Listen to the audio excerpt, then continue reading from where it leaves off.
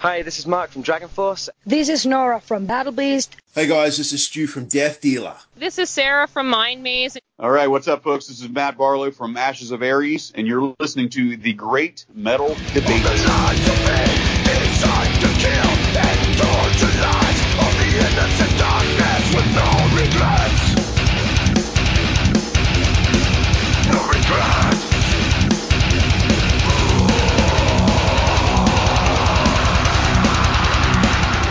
All right, Great Metal Debate fans, this is Brian coming at you live from the Manchester Music Hall in Lexington, Kentucky tonight.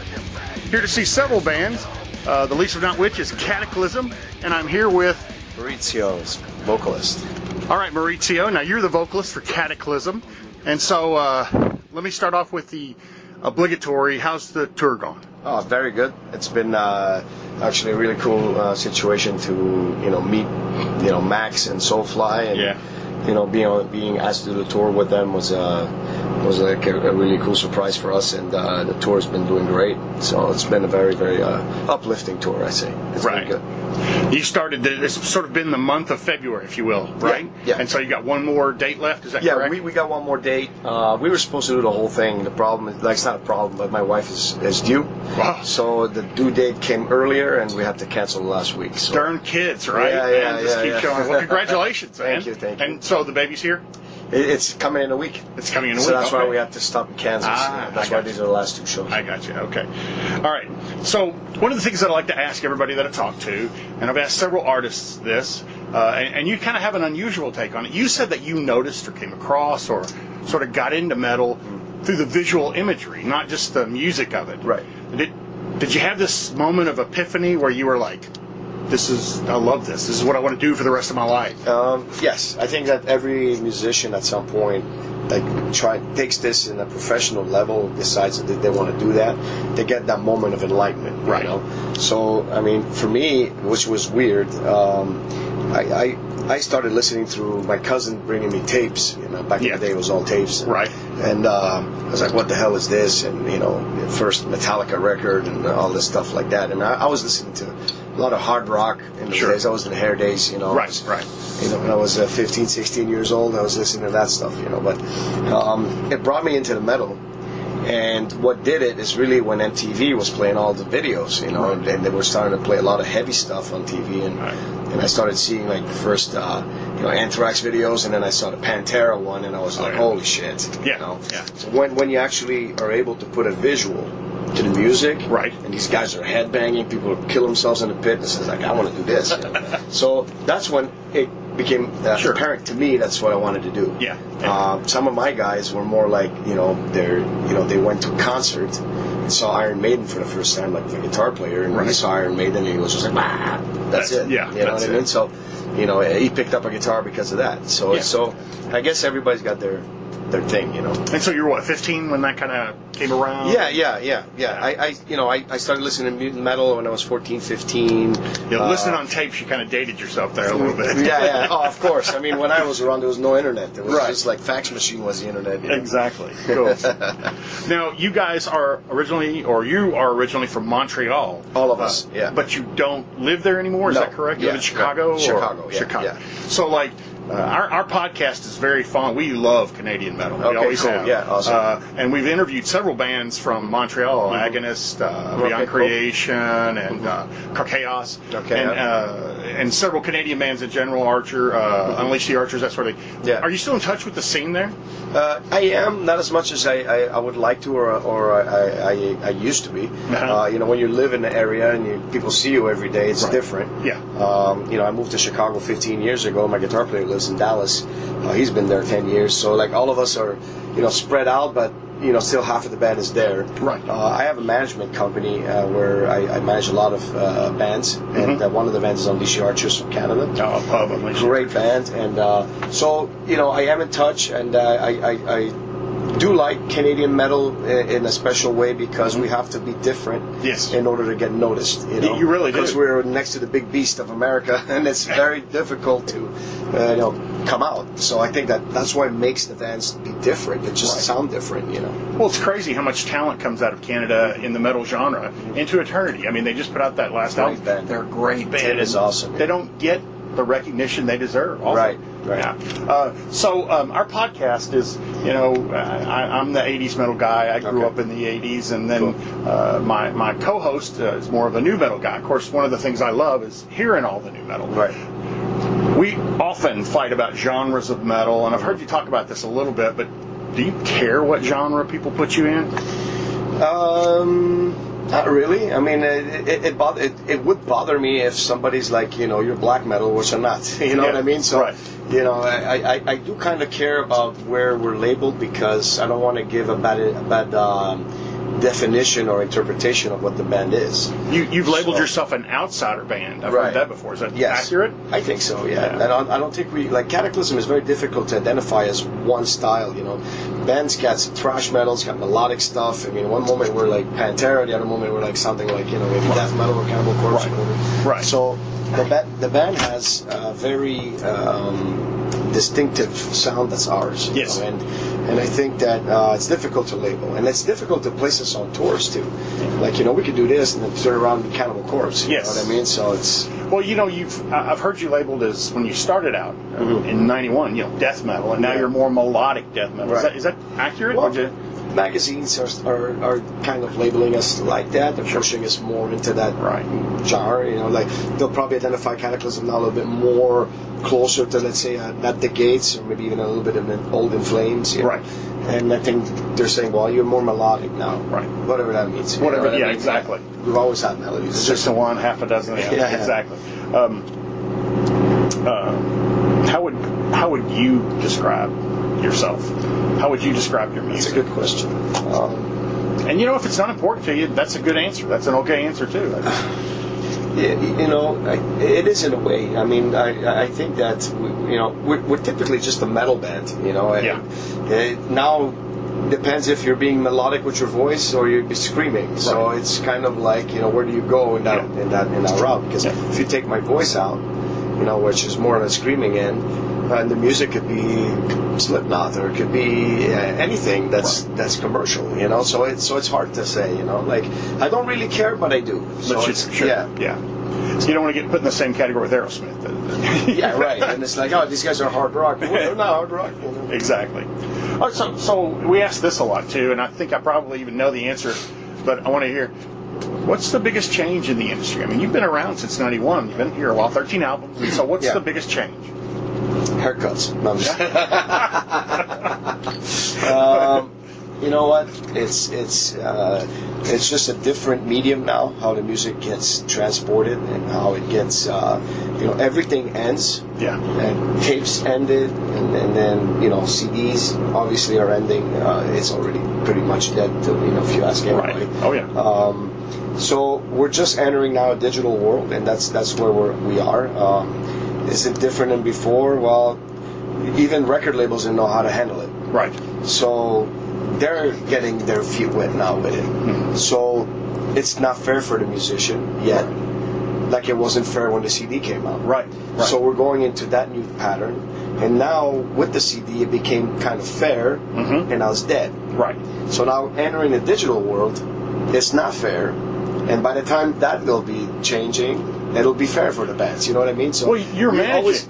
You see it from both ends. Yes. Do you see a change in that part of it too? Absolutely. Is it absolutely? What's more drastic, as an artist or as a manager? What do you mean? What's more drastic? Well, what's the harder thing to change? Is it harder to deal with it as an artist, or is it harder to deal with as a promoter or a manager? Well, my job is to defend the bands. Yes. So, and to give them the best deal they can get and protect them. Okay. So basically, yes, it is. It is extremely hard for me to do that because I see firsthand what's going on. Right. And when the bands need to make money and survive, and it's getting harder and harder to do that playing music. Yeah. So you have to have strategies behind it, and that's the only way bands can do it now. Yeah. So it's a way around it. I think that bands have way more voice now than we used to have back then. Right. Because the internet's opened up everything. Sure. Okay. So it's fucked up a lot of shit. Yeah. But it opened up a lot of stuff. So meaning labels have a hard time now, doing something bad without getting bashed by everybody and get online. Things get around quicker. Okay. So they are more on tippy toes. They're more open to work with you on different things. Yeah. Back in the day, it was hard to get signed. Mm-hmm. If a band from Kentucky would get signed, it would be like the big thing all over the Sure, country. yeah. Like the whole state would be like, holy shit, these guys just signed to Sony or something. Right. So now it's not that hard to get signed. It's hard to get noticed because you got so many millions of bands out there. So somebody, and it's not everybody's being original. The problem we have also with all that is the internet's made it so quick. Going back to what you said before, what's changed is that the internet's making it so quick that as soon as something's working that gets a little bit of heat, bands are like flocking to it that are unsigned trying to copy it. Right. Imagery, everything. So they burn it. You know what I mean? They burn the band that's like out there because there's 10,000 of them. Absolutely. So you got to be, even if you're starting to get success, you got to work around that success to be still different. Right. And move around. So it's more complex than it used to be, that's for sure. It seems like gone are the days of arena metal and, massive yes crowds. And no. Look at Ghost. Yeah. They're in the arena right now doing 5, 6, 7,000 people, 10, I think. They are, yeah. So, it depends. The Kiss still doing it. For but their I get what you're 10th saying. last tour, yeah. I get what you're No, saying. I mean, it's something a band has to think about and deal with, I would think. I see it as the arena bands of back then is like now you're doing 2,000 caps, filling them up, House of Blues and stuff like that. You did it. You did it. That you made. You know what I mean? There. Yeah. So I see it as that. It's just small now compared to before. Cool. All right, now I noticed that you have, I guess the word is fascination, interest in ancient Rome. Yes. Is that where you get a lot of your inspiration? And for my other band, Ex Deo, yeah. That's like. Well, where does the inspiration for Kataklysm come from? Everyday life. Yeah. And we all like, even just the way we struggled as a band to get noticed, to come out of Canada. Once you make it out and you get a record deal, you're starting over again because now you're global and you have to prove it to the world. Right. So we've struggled with that. We had a very tough upbringing as a band, and also in our personal lives. We don't come from easygoing, like a suburb where mommy's paying for everything. I was from the city and we had to duke it out. Sure. Yeah. And so I come. A lot of that is transposed into music, and then a lot of it is also what I see around the world and things that I travel everywhere and I see things, and just personal experience and emotions that I do with Kataklysm. Kataklysm is a very hands-on, street type of real life type of band.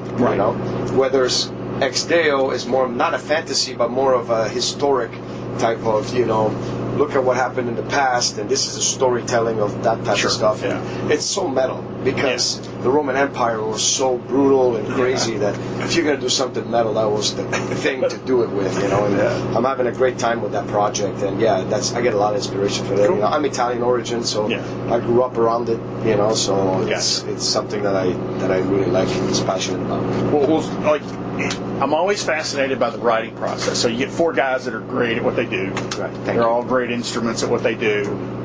How do you keep from beating the shit out of each other when it comes to wanting your particular input in a song? I think that with time we've learned how to communicate with each other with that stuff, and I have 150% faith in this guitar player right here, which is the backbone of the entire music that we do. It's all in his brain.